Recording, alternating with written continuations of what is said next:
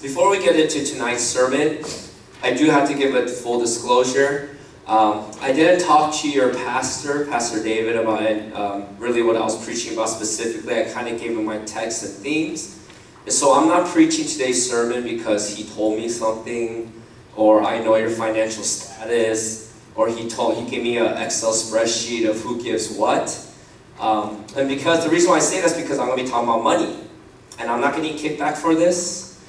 This is not something to guilt trip you, but I do know it's an important topic. And I know it's a topic that many churches don't talk about because it can be uncomfortable.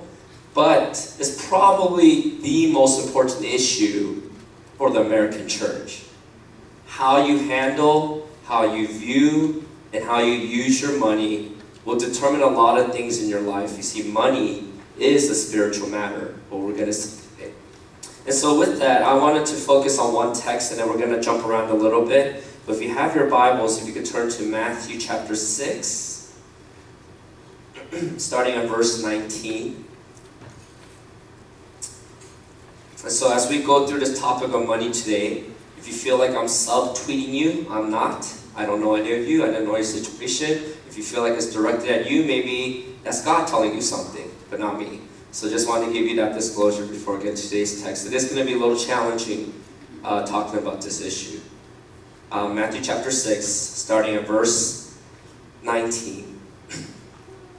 Jesus says, "Do not lay up for yourselves treasures on earth, where moth and rust destroy, and where thieves break in and steal. But lay up for yourselves treasures in heaven, where neither moth nor rust destroys, and where thieves do not break in and steal. For where your treasure is, there your heart will be also. The eye is the lamp of the body, so if your eye is healthy, your whole body will be full of light. But if your eye is bad, your whole body will be full of darkness. If then the light in you is darkness, how great is the darkness? No one can serve two masters, for either he will hate the one and love the other, or he will be devoted to the one and despise the other. You cannot serve God and money." Let's pray. Heavenly Father, as we tackle the important topic of money, the challenging topic of money, I pray that you would help us to be teachable, to help us to be willing to listen, and to be honest with how we view our money. Lord, if money has a tight grip of any one of us here, I pray that you would help us to let go of that grip, that you would help us to surrender the desire we have for money, and that we will use the money the way that you intended for your gospel and for your kingdom. I pray that all of us would be people marked by generosity because you have been generous towards us.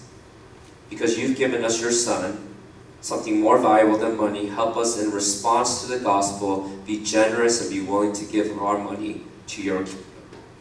Be with me now, and I pray that my words may be yours, and that we may together be convicted by the Spirit on how you want us to examine and to use the money that we do have. We thank you and praise you in your Son's precious and holy name. Amen. So the past two sermons I've been talking about how we spend our time. How do you spend your time at church or as a church body? And how do you spend your time at work? Right? And so what we concluded was that you go to church to work, and you go to work to be the church. And that's the resource all of us have. We all have time. And that's what God wants us to use for his kingdom, for his gospel, to expand his kingdom. But there's a second resource that we all have. All of us, some more than others, all of us have money. And money, just like our time, is a spiritual matter. How we spend it, what we use it, why we want it, matters to God. See, the reason I think a lot of churches shy away from talking about money is that we think money is a secular matter. That's something for businesses to take care of. That's something for governments to figure out. That's something where people who are into budgets need to talk about. But in the church, we're all about spiritual matters. But what I would argue is that there's no such thing as a secular matter. Every matter is a spiritual matter. In fact, money is probably the most important spiritual matter according to Jesus. Did you know that Jesus talked more about money than he did about love? When I first heard that, I didn't believe the pastor. So I looked up Bible Gateway, I typed in love, I looked at and counted all the passages, and I looked at money or mammon, and I looked at all the passages, and he was right. Jesus talks more about money than he does about love. In fact, of the 39 parables that Jesus gives, 11 of them are about money. He talks more about money than he does about heaven and hell combined. Now we have to ask ourselves, why is Jesus so concerned about money? Is he obsessed about money? Does he just want to get rich? I mean, what's he trying to do? Trying to build this crazy mega church? What's his motivation here? And here's the reason why Jesus talks about money. Jesus uses the word mammon or money, and he uses the word God to describe money. He doesn't use that for any other idol. We saw today's passage where he says you cannot serve God and money. In other words, for Jesus, the number one competitor to his throne, the number one idol that he sees in people's heart from all of history, from all the time, is money. And so the reason why Jesus talks so much about it is because he knows us so well. He knows what entices us. He knows what gets us distracted. He knows what we think about. He knows what we worry about. And everything that we stress about, think about, worry about, desire, for most of us, is centered around money. It's what money can give us. It's what money provides. It's the security it gives us. It's the prestige it gives us. It's the freedom it gives us. All of us are consumed by money. And especially in America. The American Christians today are the richest Christians of all time. And so when we look at the topic of money, what we're going to see is not about how much money you have or how much money you don't have. See, God doesn't have a problem with you being rich or you being poor. But what he does have a problem is with you are controlled by money. It's not about how much you have, it's how you manage it. It's how you use it. And so let me start with this. Let's look at what Jesus said when he talked about money. Let's look at the perspective on money. Focus on Matthew chapter 6, verse 24 with me. Jesus said here, no one can serve two masters. For either he will hate the one and love the other, or he will be devoted to the one and despise the other. You cannot serve God and money. Now during this time, slaves were very common. And it's not the type of slaves we had in American history. Most of these slaves were not forced to be slaves. They weren't brought from Africa or some other nation and was put into this hard work. A lot of people chose to be slaves. The reason why a lot of people chose to be slaves is because they owed a person a lot of money they couldn't pay off. So it was like an indentured servitude. And so what happened was that a lot of people became workers, employees of other people. And so during this time, about a third of the population were slaves, and they all understood Jesus' language when he's talking about masters. All of them would have had the same question in their mind. When you are talking about a master, the whole question comes down to this: who is your master? Because some people had very loving masters, where their masters treated them like a family member. Some slaves were even treated like another son, where they even got an inheritance later on in life. But some slaves had a horrible master, an abusive master, a master that we would imagine from the movies where they just whip them and hit them and treat them unfairly. And so during this time, people, when they're listening to Jesus, most of these people probably had a master. And so Jesus uses that language to make a point about money, and this is what he says. You cannot serve two masters. And everybody in that culture would agree. You're correct. You can't serve two masters because two masters have competing agendas. You'll be pulled in two different directions. You see, Jesus says all of us have God as our master. We are indebted to him. Because he paid the price for our sins through the blood of Christ, we owe a huge amount of debt to him that we cannot repay. So by definition, we are God's slaves. And so Jesus assumes we understand as Christians, we are God's slaves. He is our master. He has an agenda. He wants our devotion. But the problem is that many of us are serving a second master. Many of us have another master that's pulling us away from God, that's telling us a different agenda, that's making us live a different life that God wants us to live. And he calls the second master mammon or money. Now mammon literally is not just money. Mammon referred to possessions, cows, other servants. It's pretty much everything that you own. And so a better translation I like to use is stuff. Your stuff, everything that you have.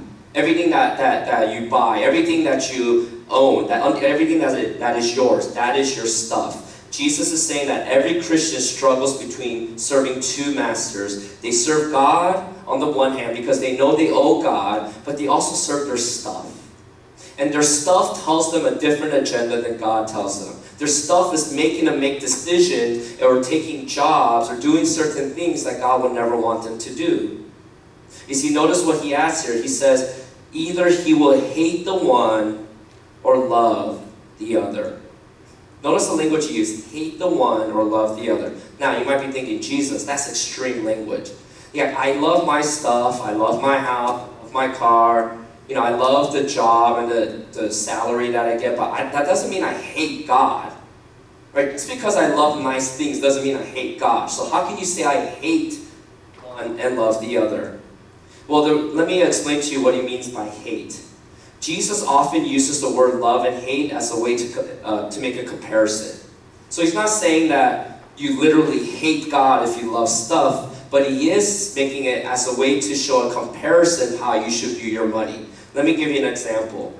In Luke 14:26, Jesus said this, if anyone comes to me and does not hate his own father and mother and wife and children and brothers and sisters, yes, and even his own life, he cannot be my disciple. So is he saying that you should go out and kill your mother, kill your father, kill your brother? No, that's not what he's saying. He's not saying go out and hate your family. Obviously, he wants you to love your family. But what he is saying is that your love for your family, and even for yourself, in comparison to your love for Christ, better look like hate. In other words, you better love God so much that your love for your family and yourself pales in comparison. It's not even a competition. It looks like hate. So bringing that same analogy here, this is what Jesus is saying. You cannot serve two masters. If you love your stuff, you're going to hate God. If you love God, you're going to hate your stuff. In other words, your love for God better be so much superior than your love for your stuff. But if it's not, what that means is that you're serving two masters. You're being pulled in two different directions. This is why Jesus adds this. He will be devoted to the one and despise the other. The issue is commitment. So it's not about that you have an emotional hate for God, but it's that you're not as committed to God as you should be. Because you're also committed to your stuff. To getting more stuff. To getting more money. You see, you cannot be devoted towards two masters at the same time equally. You have to choose one. You will love one, and by definition, by loving one, you will hate the other. Because in comparison to your devotion to that one master, you don't have enough room in your life to be devoted to a second master. That is Jesus' point. He's making a comparison. Now, at this point, you guys might be a little skeptical. You're thinking, man, Jesus, you kind of sound like a communist hippie. I mean, what is this? Like, can't have stuff? Like, what? If we can't make money? Are you anti-capitalistic? What's going on, Jesus? But I think Jesus is getting at a very important point here. Because let me do a little thought experiment with you. If you are thinking, well, I love God, I love my stuff, so, okay, Jesus, good sermon, let's move on. Let me do an experiment to show you that you might love your stuff more than you realize. Think about the last time you made a major life decision. Maybe it was a college you're choosing to go to, the job you're choosing to take, the city you decide to live. Think about one of the major life decisions you made. Okay? Now think about all the factors that you considered. This college has good sports. This college doesn't have good sports. This college, I like the colors. This college, I don't like the colors. I like this apartment. I don't like this apartment. I like this type of house. I like this color. All the different factors that you consider, whether it's where you want to live, where you want to go to school, what kind of job you want to take. I guarantee there's one factor we all thought about. How much does this job pay when we choose a job? How much does this house cost or this apartment cost? And how much does the school cost? And I bet a lot of us make decisions based on that factor alone. Where even in our heads we knew this might not be the best job for me, but it pays the most. This might not be the best apartment or use of money or house, but it's the nicest and I want it. This might not be the best school for me, but I like the name of that school. Whether it's your house, whether it's your job, whether it's your school, whether it's your stuff, all of us think about money. Now let me rewind again. When you made that decision, that life decision, how many of you made that decision based on your devotion to God? How many of you chose a school because you're thinking about how you're going to serve God at that school or the churches around that school? How many of you chose your job because you're thinking about the people you can share the gospel with at that job? How many of you chose a house or a neighborhood based on how you will devote your house and neighborhood in order to reach people for God? Are you starting to see that there's one master that seems to pop up in our decision making more than the other? See, Jesus is a very smart man, and he is because he's God, right? He knows our heart. And so he's not just saying this to be flippant or just saying it to be mean, but he's saying it because it's true. We are devoted to our stuff, whether we realize it or not. We make decisions based on our stuff. And even our future life goals and plans are determined by what kind of stuff we will get, what kind of lifestyle we will get, what kind of money we will have, or what city we will live in. See, I even know of a couple who refuse to have children because they know how much money it costs to raise children. They don't want to decrease their lifestyle. People are sacrificing a lot of things in the name of their stuff.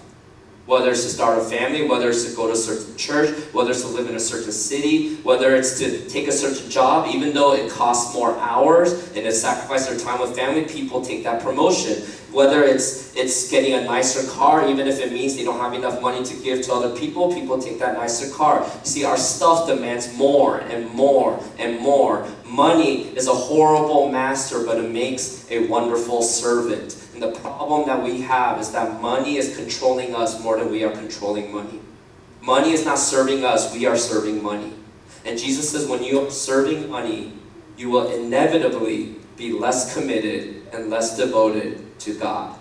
It's inevitable.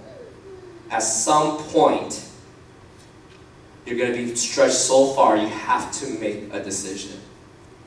So you guys may be wondering at this point, okay, how do I know then?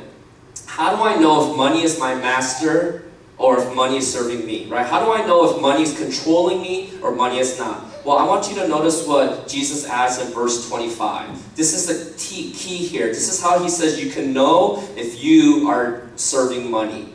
Notice what he says in verse 25. Therefore, that's concluding what he just said in verse 24. I tell you, do not be anxious about your life, what you will eat or what you will drink, nor about your body, what you will put on. Is not life more than food, and the body more than clothing? If you want to know if money is your master, he says, then look at your contentment level. Are you content? Or are you constantly anxious and worried?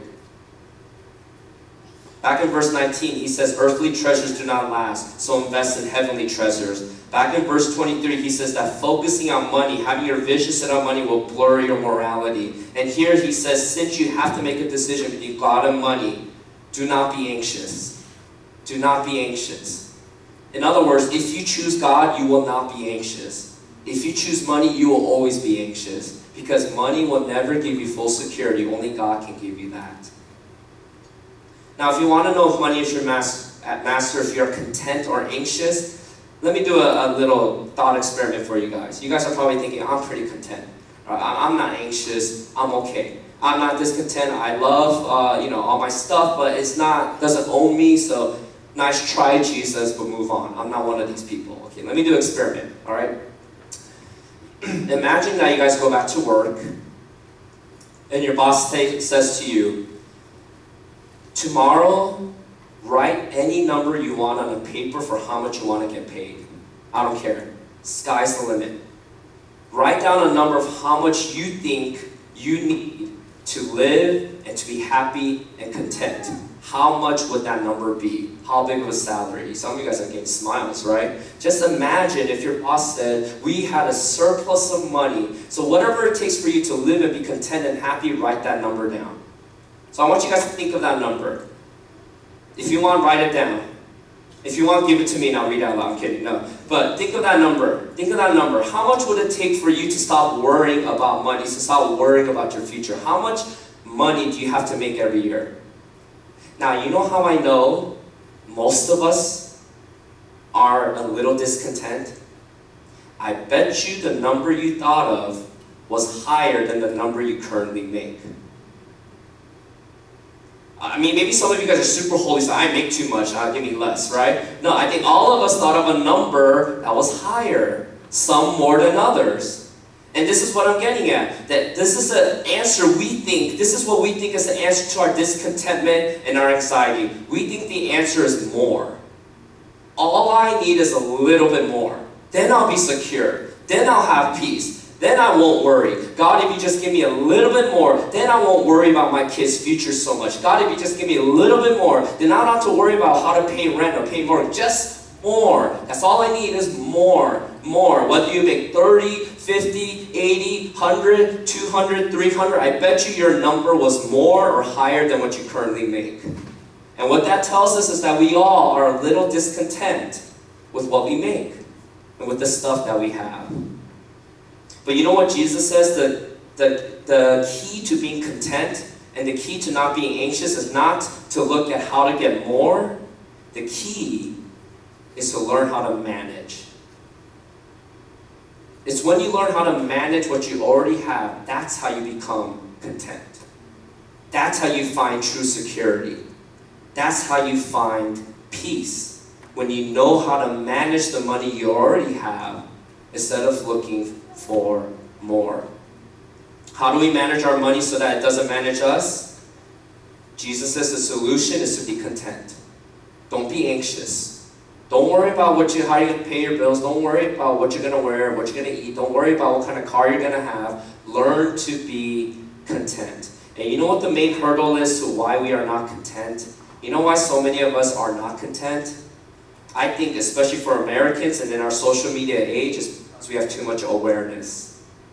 How many times were you guys completely fine with your iPhone until the new iPhone had a promotion, right? Oh, whoa, iPhone 8, all of a sudden mine doesn't work, right? Or how many of you guys were totally fine with your car until your friend got that new car? Wait, actually, I don't think my car works anymore. I think I might need a better car.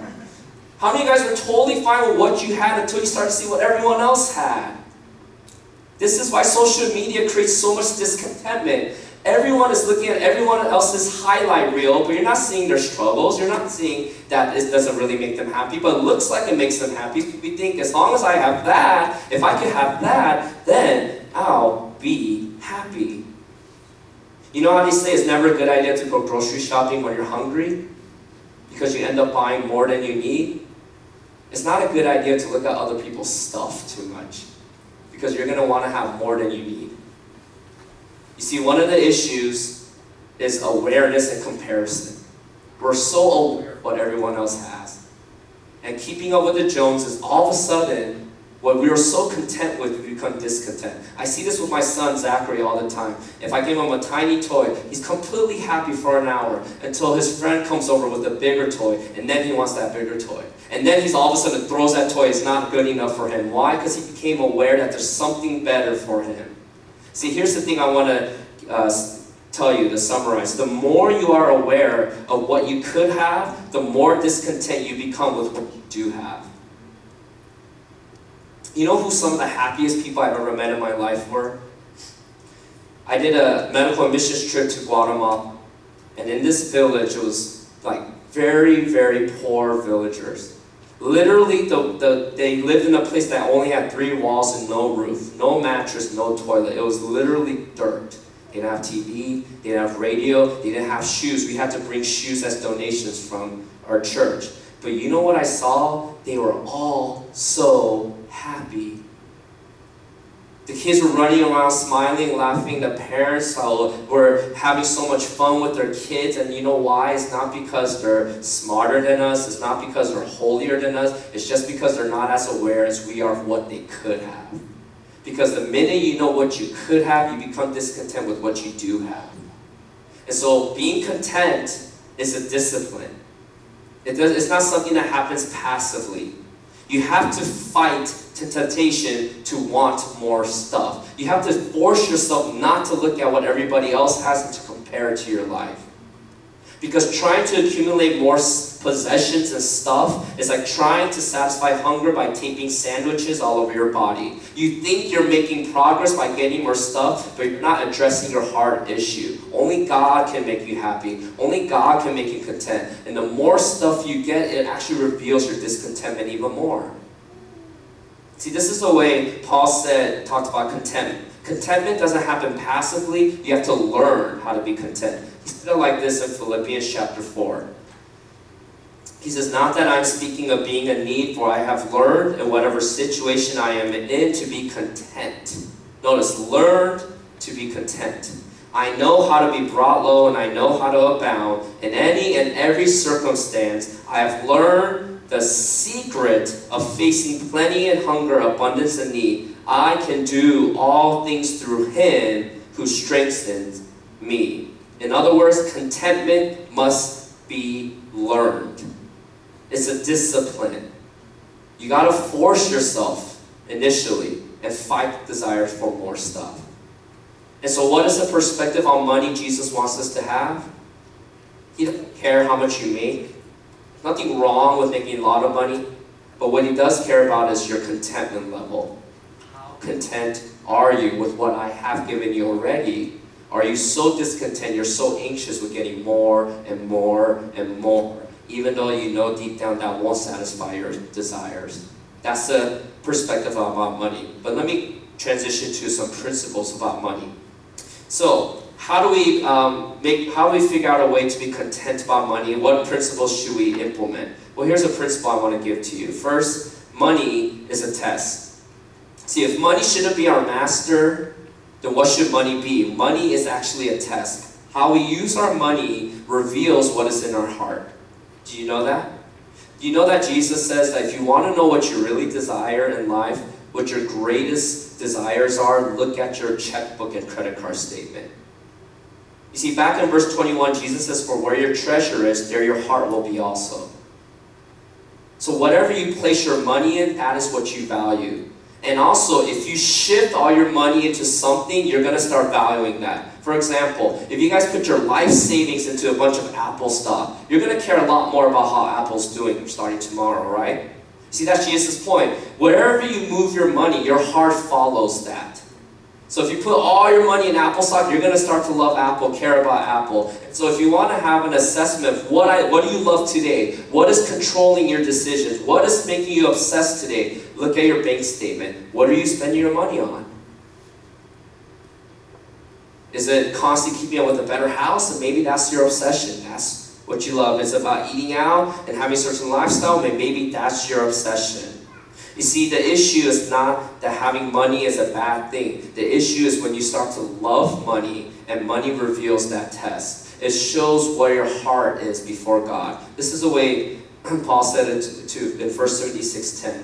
He says, for the love of money is the root of all kinds of evil. It is through this craving that some have wandered away from the faith and pierced themselves with many pains. You see, money is not the problem. He didn't say the root of all evil is money. What did he say? The root of all evil is the love of money. Having money is not a problem. Having no money is not a problem. It's when money controls you that becomes a problem.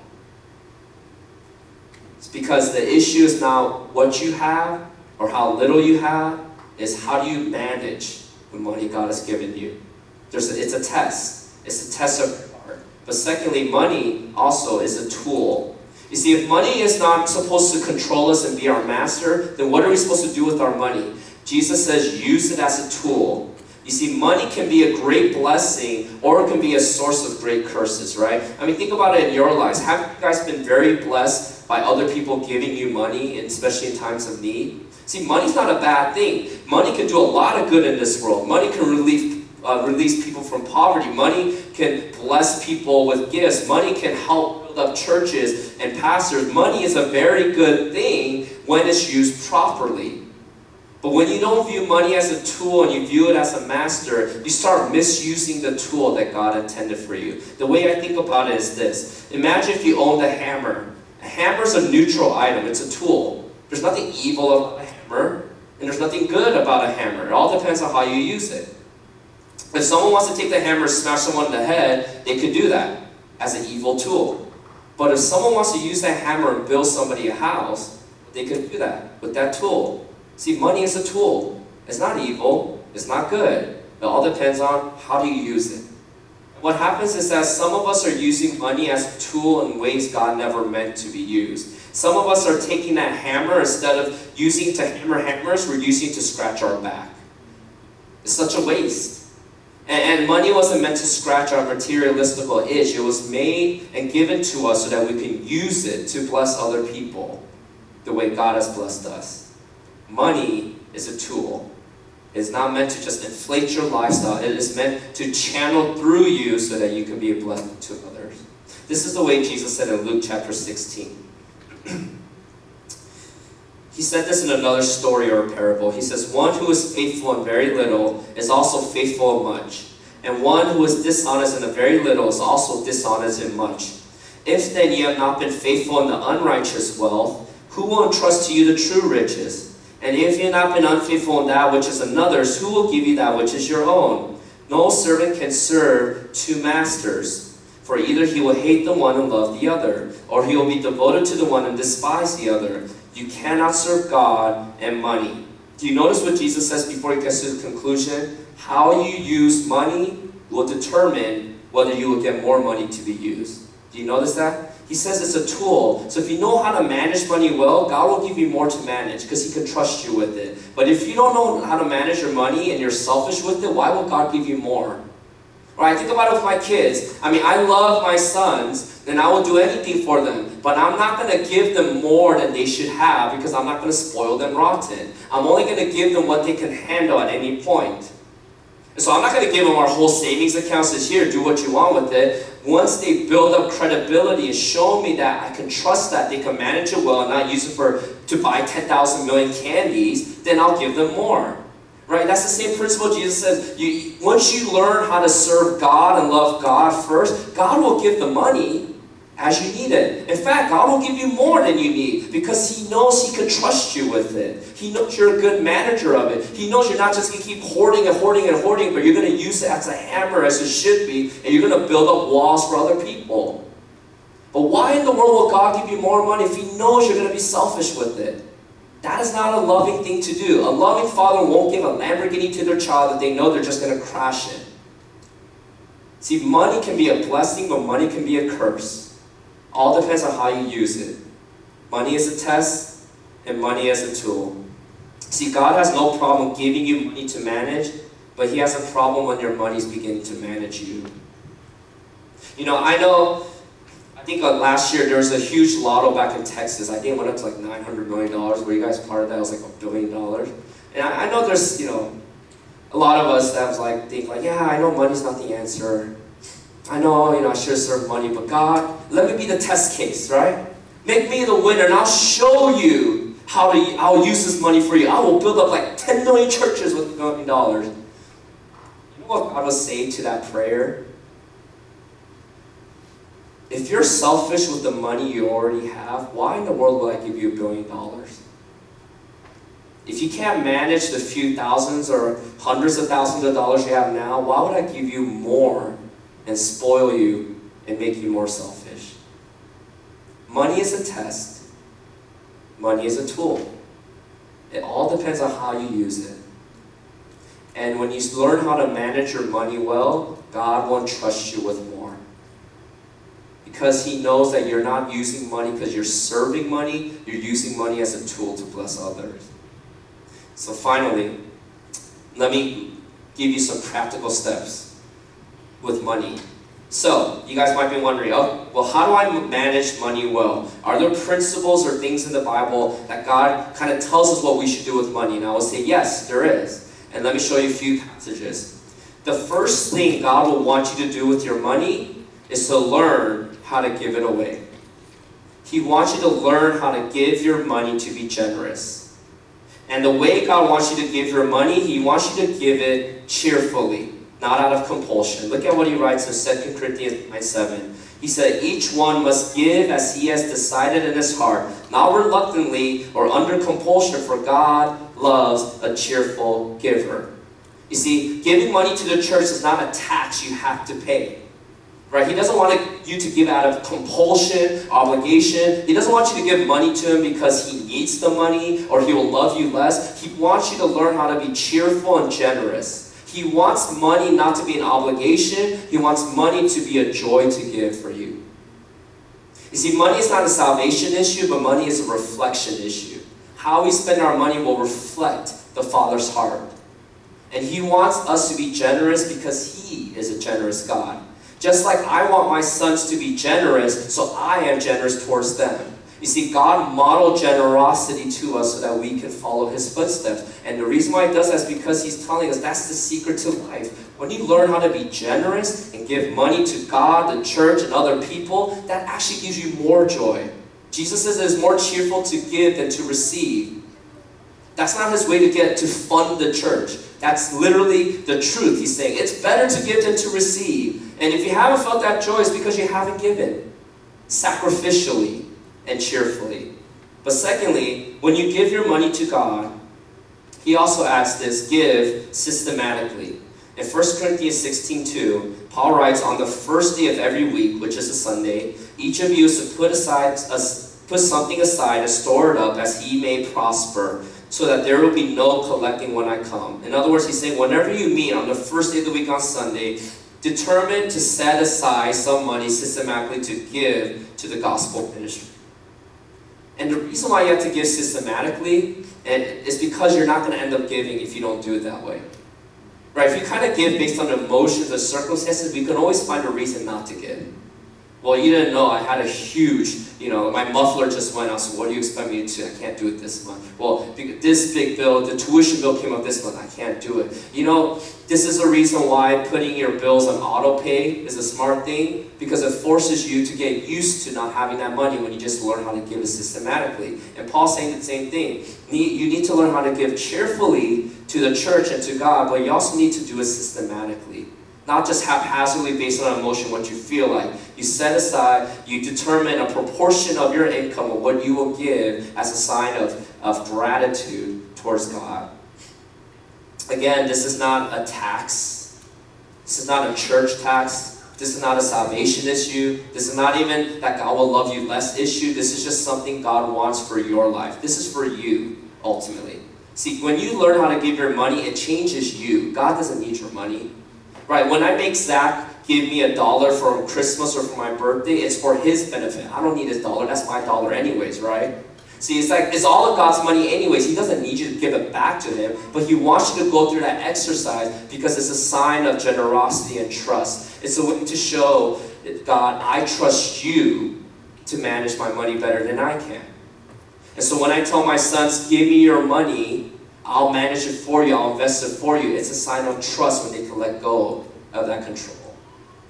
So the first thing you should do, the first principle for money is to give, to be generous. Give to God, give to the church, give to others. But secondly, save to be free.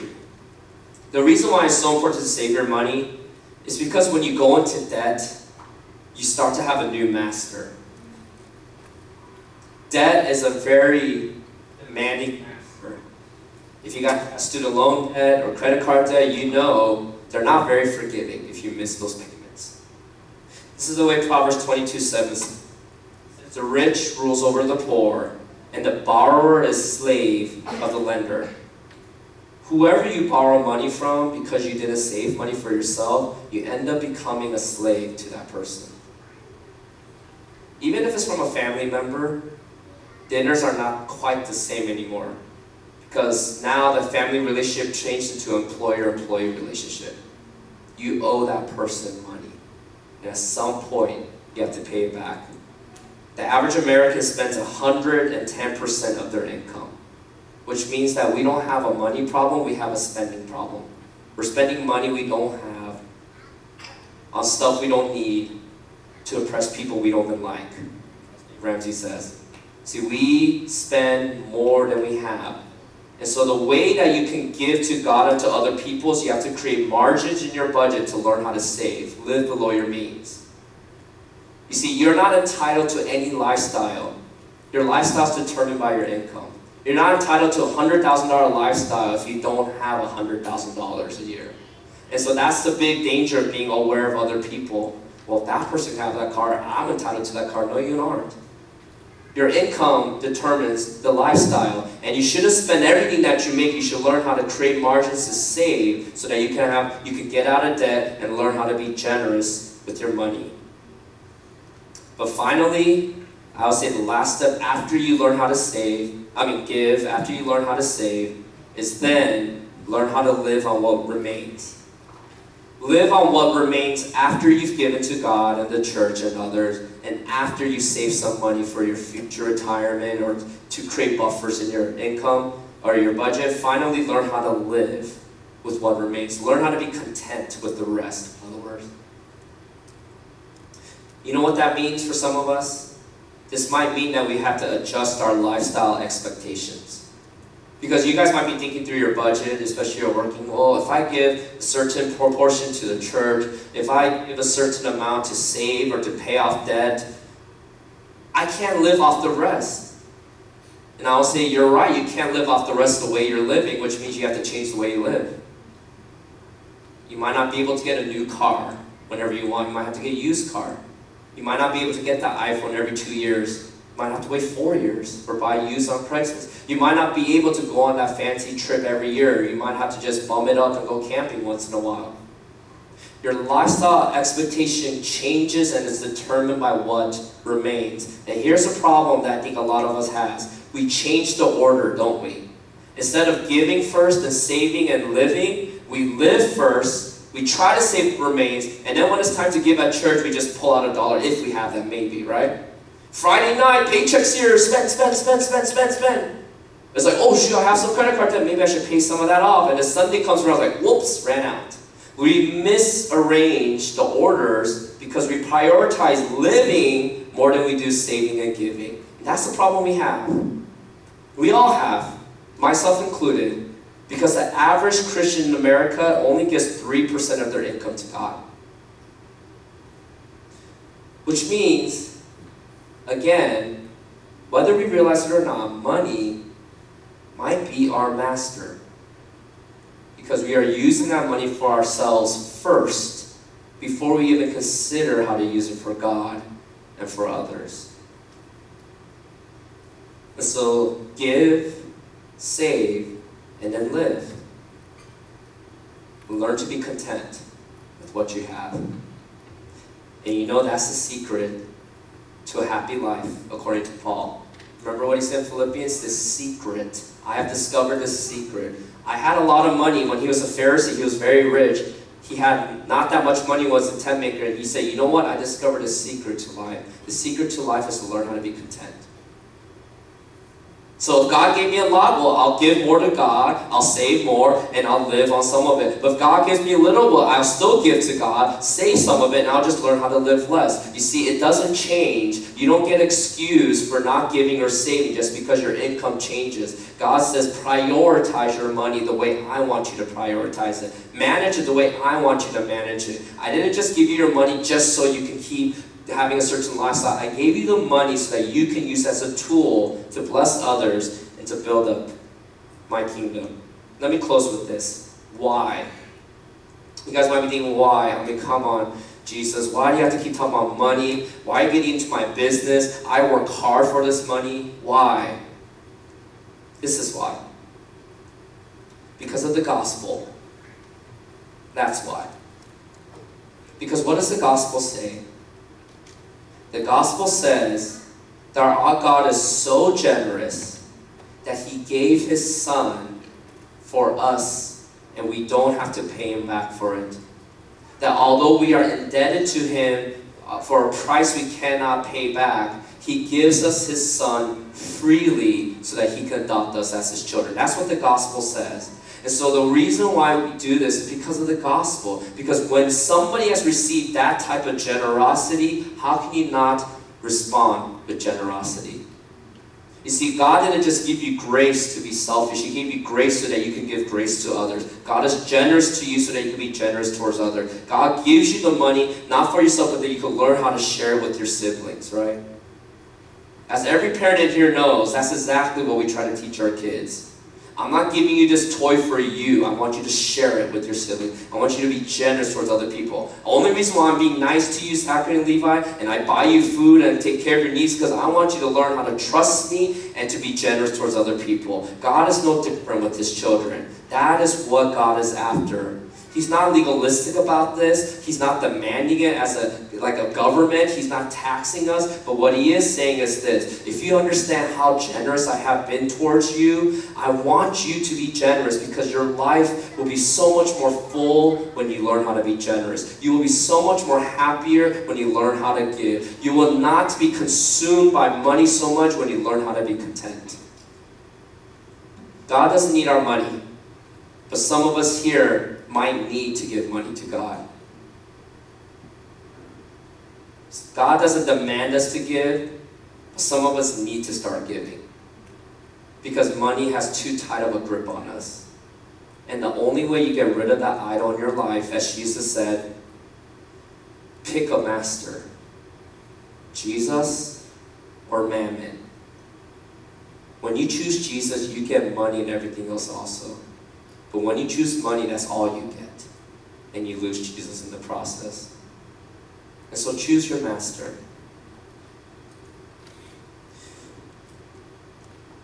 I don't know where you guys are financially. I could probably guess, if you guys are similar to people in my church, there's probably some of you who are struggling in this area. Maybe you're in a lot of debt that you didn't realize, and it's hard for you to get out of that debt. Maybe some of you realize you are making a lot of decisions based on money, and that's all you're thinking about. Maybe some of you realize you're going in a certain career route just for that income. I want to end by giving you encouragement and good news. The purpose of this is not to make you feel guilty, because that's not what God wants. He wants a cheerful giver. The purpose of this is to remind you of how much you already have in Christ. And to stop looking around at what you could have and realize you already have everything you need in Christ. And once you are full with Christ, then your grips on money will start to loosen. Then you can be generous. Then you can save. And then you'll learn how to live. So I want you to encourage you. This is not something to guilt you with, but this is something to encourage you. Anybody can change by the power of God. Anybody can become generous. Anybody can become less stingy with money. Anybody can learn how to not let money master them when they come to the cross. And so I invite you back to the cross again, to look at the price that was given to you. What you already have, you don't have to earn it and buy it, is given to you. And you will never lose it, even if you're stingy with God. He will not love you less, even if you are stingy with Him. But He will have so much joy when He starts to see His children have joy in being just like Him. A generous person. And so, Shining Star, let's do that together. Let's start to be generous. Let's start to reflect the Father. Because money is not a salvation issue. Money is a reflection issue. It reflects our hearts. And if some of you have struggled, then change it. Move the money into areas God wants you to move it to, and watch your heart follow after it. Let's pray. Heavenly Father, we thank you for this word. And for some of us, it might be very challenging. And for some of us, we might not want to talk about our issues with money, and we might be ashamed about how we've used our money, but I pray that you will give us much grace in being vulnerable and honest before you. Lord, if we have been selfish with money, please forgive us for that. For we know that this money is not ours to have, but it's ours to manage. And that you want us to manage it in ways for your kingdom instead of ourselves. Help us to turn away from our selfishness and help us to turn to the cross. So I pray that you be with Shining Star, wherever they are in their financial journey, that we wouldn't view money as just this second thing, but we will understand as a sacred act of worship. And that we will make a commitment today that we will first give, save, and then live on the rest. And that we would never stray away from those principles, because we no longer want to be mastered by money. help us, give us the strength to use money as a servant instead of serving money. And bless us in this endeavor as we can bless other people, bless the church, and watch the gospel spread through the money that we invest in your kingdom. We thank you and we praise in your Son's name.